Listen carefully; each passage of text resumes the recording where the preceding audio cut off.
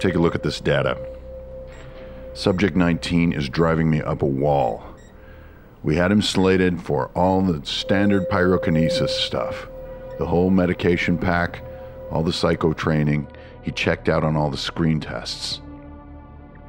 We've been 3 months at this, 2 billion credits deep, and it's just not working out.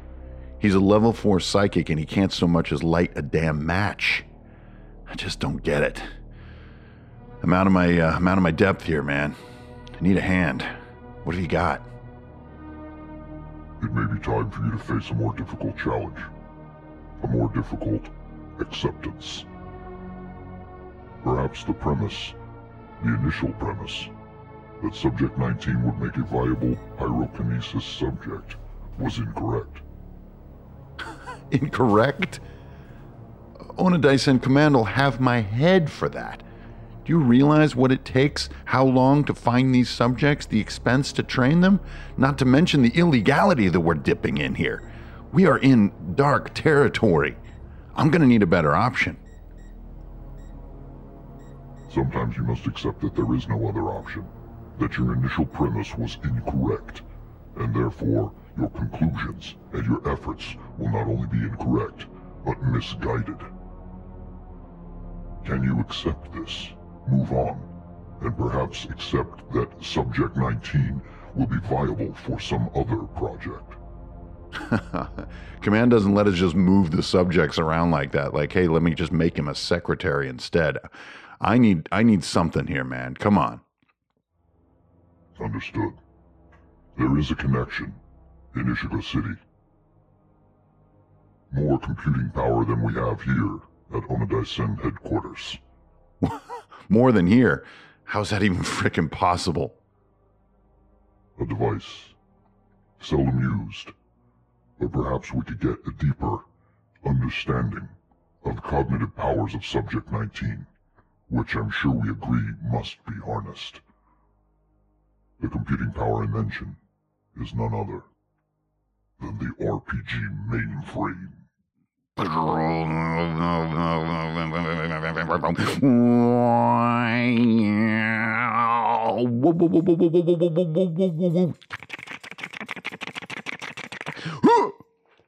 Greetings, programs. Your old buddy Ingrid Bernal here. Hank and Farnail coming at you from northern Runehem area, the great Cascades of the Grand Northwest.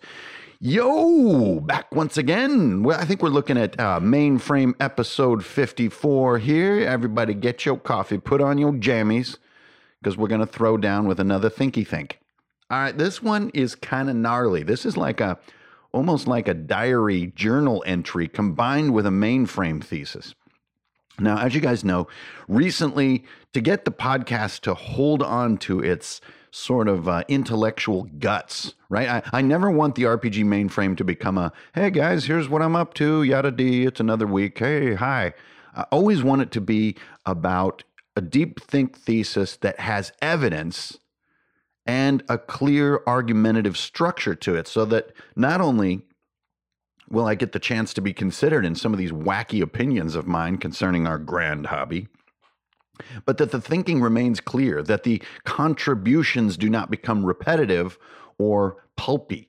I don't ever want to be the sort of the morning cereal of RPG podcasts. I really want to try to push theoretical constructs and arguments that make frickin' sense and that have thinking behind them.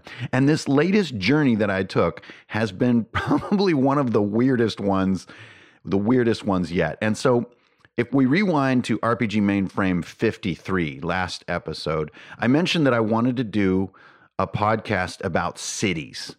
Okay, so we have Altered State coming up. This is the cyberpunk RPG that is based on Index Card RPG that me and Alex Alvarez are whipping up. Now, all of you guys are going to be getting a free PDF of the sort of the Quick Start Core here in a few weeks.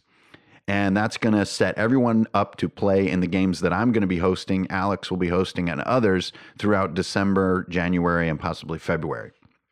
And so that's going to be awesome. You're going to see the construct that we're going to be offering for a faster, more intense cyberpunk game than I think that is currently out there. I think because of the technological and sort of sociological complexity, these games are difficult to solve in a highly simple way. So, pursuant to that goal, I'm sitting down and I'm writing my series of adventures, right? Which are titled Birthday Boy. And there's obviously an urban component. And so in Mainframe episode 53, I'm sort of talking my way through and I'm like, yeah, oh boy, we're going to do a great podcast on how to run a really cool, dynamic, large scale city. This is going to be part of any super cool cyberpunk game, right? There's always a mega city and it's going to have a sort of dynamic living population of colorful characters. It's going to have riots that are evolving. There's going to be like a cult presence. There's going to be mega corporation presence.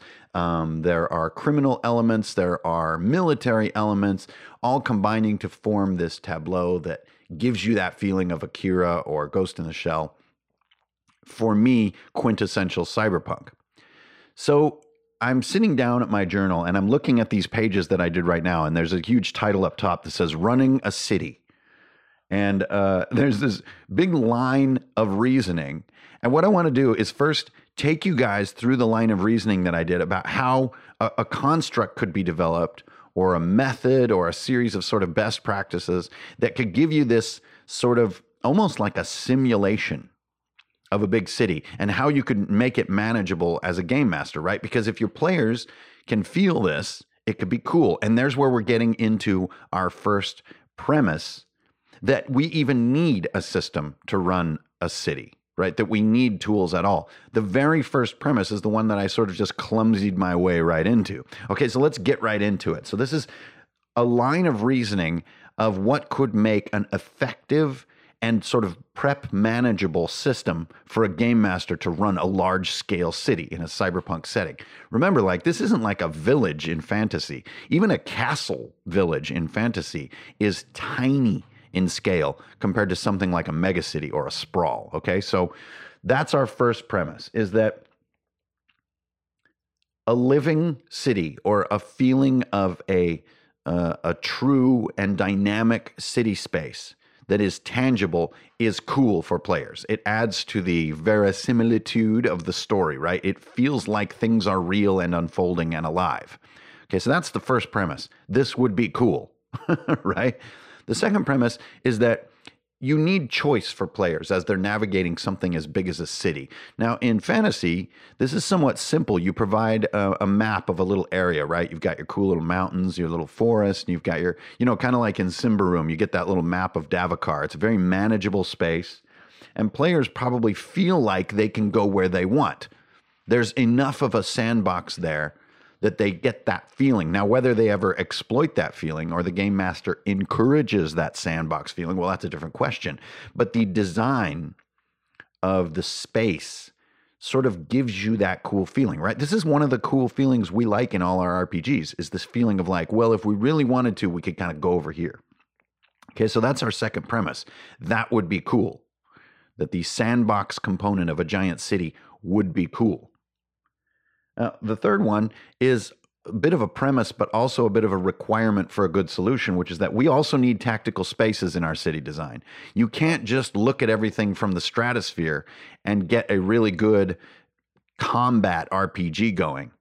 And what I mean by stratosphere is quite literal, like high altitude view of a big city, like the map that I did in Vigilante City, is cool for role play and for a sense of the overall scene and sort of tone.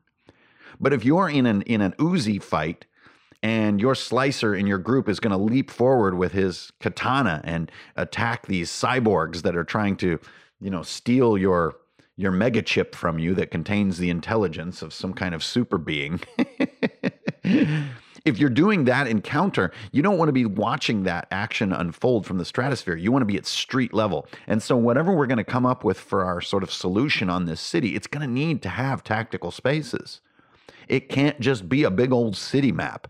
It's just not good enough. Now, you could take the battle world angle where your city map is your tactical map. But honestly, a mega city that was only the size of, say, the Bearcats map would be, I think, highly dissatisfying. Imagine you have motorcycles that can do 200 miles an hour through city streets. You would cross the Bearcats battle map in a matter of seconds. So the scale here is highly challenging. And we're in tabletop land. We're not really allowed to do something like Grand Theft Auto, where we just make the entire city. Grand Theft Auto is a case of the entire city being a tactical level map. You can look at every piece of trash and curb throughout that entire city because it's a fully realized 3D space. We don't really roll like that in tabletop. We don't have the preparation time or a team of 200 people creating all this stuff. And honestly, we don't want to because it leaves no room for our imagination. Okay, so that was part 3. We need tactical, accommodation here. The next one is that we need verticality, especially in a megacity. In a futuristic setting, verticality is huge, right? You get these massive vertical edifices, so much so that you have almost layers of the city that are completely different. You have the upper layer, which definitely is where the elite tend to like to be. And then you have the street level down amongst the sort of the flickering neon, or even where power outages are happening and the street's sort of dirty. It's sort of the trash heap of the upper levels, right? And these buildings are bigger than what we're seeing currently on Earth. They're twice as high or even bigger. And so this verticality is a big part of the fun in cyberpunk. And sometimes you even get, like in Blade Runner, you get a flying car mixed into this tableau to give you a feeling of that space. I think that's a big part of why the flying cars are in that setting, because without them, it would be very hard to perceive the verticality of that world, unless you had somebody base jumping or in some kind of microplane or something. But really, a microplane is just a flying car, right? Okay, then the final one I have is that you need ongoing themes to make a city believable and make it cool and fun for players. And what I mean by ongoing themes is a lot like the fronts in Dungeon World, right? And so you have maybe 3 to 4 fundamental forces that are pushing this city forward as a living thing. Now, in my sort of perception, one of them is definitely like a doomsday cult. The status and the actions of this doomsday cult are escalating over time. Then you have a criminal element, which you could summarize maybe into something like a gang or an organization, almost like a kingpin type, model. And this is also escalating, and they're pushing their claim on the city, if you will. And this changes over time to make it feel real. Then you have something like a paramilitary presence, which is basically trying to stop the rioters and trying to control the city, and maybe is being bought out by high-end corporate elements, which could be your 4th one, right? And so these ongoing themes change over time and make this city feel alive. Whew. So already, between the scale of this place, the complexity, the dynamism of what's happening here, the sociological dynamics, I'm feeling like, good God, what am I doing? But I'm a man of science. I believe in argumentative thinking that is thorough and rational. And so I can't just be like, "Nyeh," and back out here. My premises are in front of me. And so now what I need to do is sort of try to move to some kind of thesis, which is going to be our toolkit or our method. And I also have a couple of sort of, I don't know if you'd call them premises, but they're sort of caveats or notes that I have down. And I have 2 of them, which is a sort of a problem, which is too many details is not realistic for me to prep a game, and too few details feels sort of flimsy to players. That's something I have to answer to. My solution needs to answer to that. And my solution also needs to answer to scale feeling cumbersome.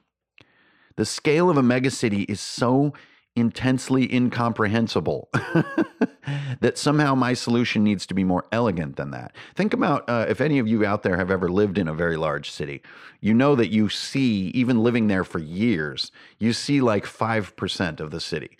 The scale of modern cities, especially the biggest ones in the world, is so incomprehensible that even after years of exploring and meeting people and going places and having fun, you see a tiny little slice of what the full city really is. Unless you're like maybe a police officer or something, where you're just constantly, driving around and sort of, grid canvassing the city as a career. You're only going to see a small portion of it. So scale can be cumbersome. Okay, so then I go into my, what seemed like a solution. This is sort of seemed like my thesis for all of these challenges, as I'm trying to consider how to get my brain around and convey the coolness of my city in my Altered State game. In this case, the main city is called Shinru, and really its location is kind of ambiguous as far as the Earth map goes, and I kind of like it that way. I'm not sure if it's in Japan or like Northern California or the New York area, or I have actually no idea where Shinru really is, and I kind of like it that way. I like that to be flexible. Shinru is a colossal city with, maybe 30 million inhabitants or more. So I come into my thesis, and here's the tool set that I proposed to myself, right? I'm thinking through this problem. The first one is establishing anchors. Anchors to me are a concept that really sort of exploits the index card RPG mindset, and an anchor in a city is a relevant location. So if you think about Blade Runner for a second, you have his apartment building, you have the sort of toy master's shop, and you have maybe the police station, that big tower, and then you have Tyrell Corp. So there's 4 anchors there in the city. Now there's other scenes in the city, like in the market and the strip club and the garbage, where the garbage trucks are parked in the beginning of the film. But really you have these 4 big anchors, and the story can kind of bounce around and kind of ping pong around between these anchors. So you're going to need these anchors. That one is, to me, is a no-brainer. Now next, you're also going to need tactical spaces. But instead of trying to draw out all these tactical spaces that represent unique individual places, my solution is to do them by type. So you really only have 1 tactical map per type of building. So maybe you have a heavy military installation, you have a scientific one, you have a residential, and you have a street. And tactically, you don't get into all kinds of micro details about what intersections may be shaped like and stuff. You could throw some elements into each map, like dumpsters or kiosks that introduce different cover layouts, but really you just go by type. So right away, you're going to have 4 or 5 tactical maps that you could either spin or scramble based on different needs as your gameplay unfolds. And finally, almost finally, I'm also saying distance is so bizarre in a scene of this scale. Instead of distance, let's think in time. So I'm not a mile away from the battle as my 2 friends are fighting a street samurai, and I need to get there as quickly as possible. I'm not a mile away. I am D4 rounds away because I'm on my mag bike.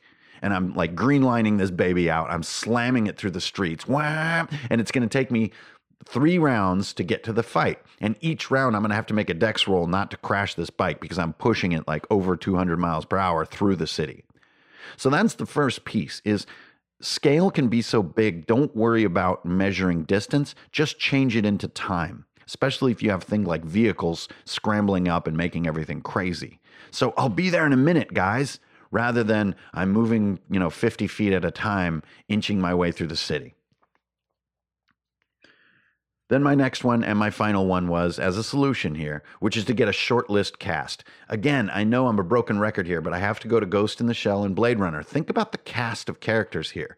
It's sort of under a dozen characters. So you may have 30 million people in the city, but you really only have a few dozen who make your story, who construct the sort of the waypoints of what's happening and why you care and what needs to be done. Now, this doesn't count maybe sort of more disposable enemies or opponents, right? Or even if you have like a monster element, which I think is important for any good RPG, like maybe, mutated rats that are below this city, maybe free-form synthetic life forms who have turned vicious, right? They're not quite people, but they're not people. There's something in between, almost like the creatures in Dead Space, right? So you could have dozens of those. That doesn't really count. What I mean by cast is, again, think about Blade Runner. We have Rachel, we have the Chief, we have Decker, we have Roy, we have Tyrell, we have Priss, right? So we have this sort of core group of maybe even 8 characters that move the events and create the vengeance and create the moral impact of everything. Even though there's millions of people in the city, you have a very small cast. So then I'm looking at my solution. I'm looking at my premises. And I'm like, these ideas are kind of cool. I feel kind of good about these. I'm like, honestly, why do I want to simulate a whole city? So here's the moment where I'm leaning back from my work and I go to my next page in my journal and I'm like, all right, let's keep thinking here. And I start drawing these circles and little lines connecting circles for absolutely no reason. I'm just thinking and distracting my brain. And this is where the idea struck me for the intro to episode 54 here on the mainframe, which is, this brief portrayal of a character who's invested billions of dollars in this idea and has to face that maybe it's just not going to work out. This is what I just went through, you guys. I don't think I want to simulate a city. I don't think I want to do it. Even if my solutions and my tools are really cool, I don't think this is something I'm interested in doing. So I take a look at Birthday Boy, the game that I'm building to run about, 25 of you or so, maybe 21 of you, through a series of games that intertwine coming at the end of the year here. The Birthday Boy. And I have a good sense of what this game is all about and how the story arcs a little bit, of course, with lots of room for players to foobar it all up. But to execute this story that I want, I don't need a simulated city. Maybe using time instead of distance is a handy trick. Maybe controlling the list of my cast, keeping it short, is a handy trick. Maybe reusing tactical spaces might be a handy trick. But you know what? The life and times of the city as a whole organism are not salient to the adventures that I'm creating. It does not freaking matter. And you know why? Because I am building this whole cyberpunk concept, both the work that I'm doing with Alex on the RPG side, the novel that I'm writing, and the adventures that I'm creating. None of them are perceived from the top down. They're all built from the bottom up, from a very specific and small look at this world and going upward. And honestly, this was my opening thesis for how to kick ass at cyberpunk, was not to start in the stratosphere, but to start at the dirt on fingers level. And I think of all cyberpunk that's out there, nothing does this better than Blade Runner. And even the new Blade Runner movie executes this brilliantly when it comes down to the protein farmer in the beginning of the film. This is such an intimate encounter between two human beings in this vast landscape of information. It all comes down to this interface between two human beings out in a sort of a lonely place. To me, that is the beauty and the counterpoint that I want to bring in my cyberpunk work. So why the hell am I sitting here trying to figure out how to simulate an entire city to offer dynamic updates to players about the living status of this colossal entity? So I'm like, damn, did I just sit here and think about this for 3 nights for nothing? Crap. So I thought, well, maybe I could compress all this data into the idea of an update. There's a city update. And then I started thinking about like a news flash. Maybe at the beginning of each session, you get a sort of a feeling of like the television news just giving you micro blipverts, to use a Max Headroom term, about the status of the city, events unfolding in the city. And this I start liking a lot. Simulating a city is not a business I want to be in. And even simulating a living, growing city that is like sandboxable like players, honestly, it's just not something I want to spend time on. But I suddenly have a tool that I really, really like. And so even though almost all my premises kind of fell apart on me, and I'm not even a big fan of my theses, I'm kind of just like, yeah, these are okay, but honestly, I don't want to do a lot of this stuff. I just had to face it. But then just by coming around, going, maybe there's something vastly simpler. And it gave me this. It gave me the news flash.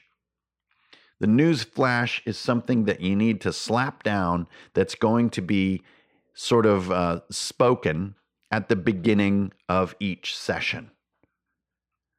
And now I'm happy. And if you think about this, you often see this in these kinds of films and stories. It's like someone's drinking a whiskey, right, in this kind of weird future bar, and there's a television or there's like a viz box or a holographic projection in the background that's showing like footage of the rioters, down in the, in the sort of the red light district. The rioters have, things have gotten worse, and you just kind of see this small suggestion of things. And this world is so big that even the characters themselves know little more about things than that newsflash. Again, coming back to the real life experience of living in a huge city, really the little blipverts that are on the news are how you become informed about the larger situation. You're not out there experiencing it or getting like this detailed rundown of everything happening in the city. That isn't salient at all or realistic. So suddenly I have this tool, the news flash. The news flash is the player-facing version of the whole truth, session by session. And you only need one per session. And it can be jam-packed with clues about the session, or it can be complete fluff to just make the setting feel real. But you only need 2 or 3 lines per session. So instead of this whole idea of spatially, temporally, sociologically, vertically simulating an entire city, you have boiled the whole thing down to 3 lines of text that come at the beginning of a session. That is it. Now, this I like. You guys know me. I really like to boil a whole bag of rice down to 1 little cup of tasty nuggets, right? My chimkin nuggers. I don't want a whole bag of chimkin. I want 1 nugger. And I think I've got it here. The news flash. I'm a huge fan of this idea. And I also like that it's kind of in this this bland kind of voice. Like, this morning in the red light district of Shinru City, the rioters, who are part of a doomsday cult called Akira, have escalated their efforts, killing more than 14 police officers and destroying 2 apartment buildings. That's almost it. Right? I like how that feels. It's over quickly, and we get back into the action, which we're going to execute like we would any fantasy game, any normal game, where you're kind of running through some sort of maybe 3 rooms in a session. But you are moving right past all the city stuff, traveling across it. You're just montaging your way through all this stuff and getting right to the tactical parts, even if they include a lot of role play or a lot of social play, right? That's still, of course, going to be part of this. But we're not tracking you driving from block to block. We're not rolling to see if there's, nails in the road, so to speak. And so I've come to a place that I feel happy with the news flash. Okay, yay. But then this is where the real guts, I think, of episode 54 of the RPG Mainframe are revealed. And this is another sort of topic or another revelation that I'm seeing in my work right now, which is making creative discoveries. I knew that getting into cyberpunk was going to be difficult if I wanted it to have the compelling and fun and replayable, luscious depth that fantasy has. And really, if you look at the history of our hobby, cyberpunk has a hard time holding on to audience interest like fantasy does. It just does. It does, pop up in a flare every once in a while of interest, like, ooh, this is going to be cool. But you don't hear a lot about 3-year-long cyberpunk campaigns. But you hear about 3-year-long fantasy campaigns all the time, right? And so I'm still trying to answer that fundamental challenge. And to me, here a moment happens that applies to everything we do, whether it's crafting popsicle stick terrain or painting miniatures, drawing maps, coming up with your next story twist, or even just creating a character. It's the feeling and methodology and also muscle work of making creative discoveries. Now, there's, to me, really a very different kind of work when you're making creative discoveries as opposed to doing creative output. Like a lot of the times when we're being creative, it's because we're going to reveal this creativity to an audience, right? We've got our thing, we made our thing, it's creative, it's interesting and innovative, and we're going to show it to whatever that audience may be, whether it's 2 people or 2,000 people. And, ooh, great, I did it. I am creative. This feels great. Okay, that's one type. Then way over here, far less talked about, but to me, in some ways more important and more challenging, is this discovery making when you're being creative. And this is where you don't know what the outcome's going to be. And often it's not what you thought it was going to be. And facing that and wadding up your piece of paper, right, and tossing it in the garbage, but then learning and going again and getting closer to something, you don't even know what, that's creative discovery making. And so I've added one more tool to my creative toolbox, and it isn't just the realization that, ooh, man, it's like when you get a really gnarly workout in the gym and the next day you get that wonderful mechanical feeling of soreness. you're going to get the same thing with a creative discovery. You're going to go, man, that was like really unpleasant when it was happening, but now I'm kind of in this afterglow and I'm feeling like I grew a little bit. Yeah.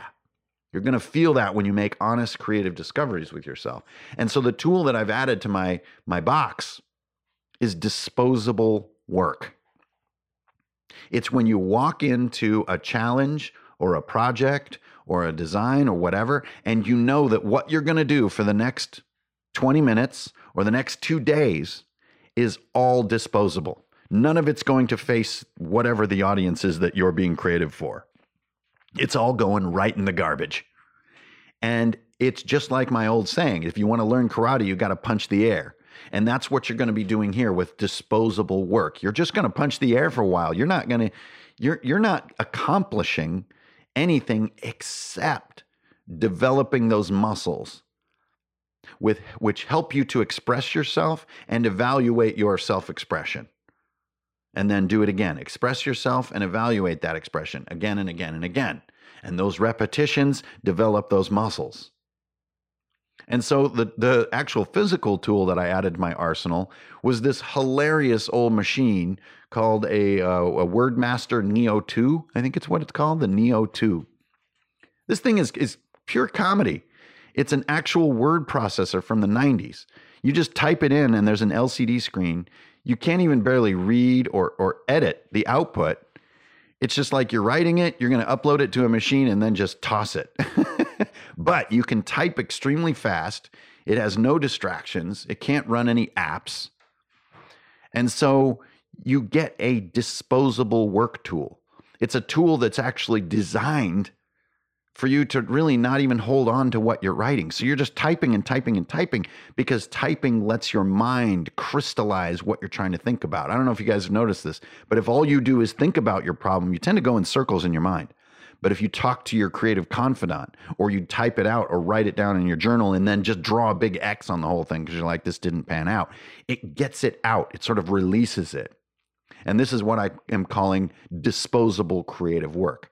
And especially in the workshop of discovery, it is an absolutely crucial tool that I keep discovering and rediscovering. And recently, these past 3 days, I got smacked upside the head with it, and I'm feeling great. So that's what I'm going to keep on working with to develop Birthday Boy for the Immortals who are going to be playing at the end of this year. So really exciting for episode 54 here, the RPG Mainframe, to share with you guys this sort of journey that I just went through, because often making the podcast, it sort of predicates like that I know what I'm talking about or something like, hey guys, I have a great idea for you this week. Well, not this time. I thought I did. But then the more I looked at it, I was just like, no, I'm scribbling this out. And to me, that in itself is a good idea. All right, you guys, thank you so much for tuning into the RPG Mainframe once again. Thanks, everybody, for your ongoing support of Runehammer here on Patreon. And welcome all the new patrons. We're always getting people coming in the door. We're pushing up toward that 700 patron number, which is so exciting to me. And just look forward for lots more as I continue to sort of struggle through, for me, what is a real stretching creative exercise, which is getting ready to run some really tasty cyberpunk games that are just as fun and robust as fantasy games. That's where I'm at right now. That's the state of my business. Keep an eye out on all them social media platforms because you know I'm going to bring that heat. All right, you guys, this is old Ingrid Bernal. I'm going to get out of here. I got a lot to do. I got things to draw, I got things to write, and I got some disposable creative work to do. So it's not going to write itself, and it certainly ain't going to throw itself away. All right, I'll see you guys on the internet. This is old Ingrid signing off.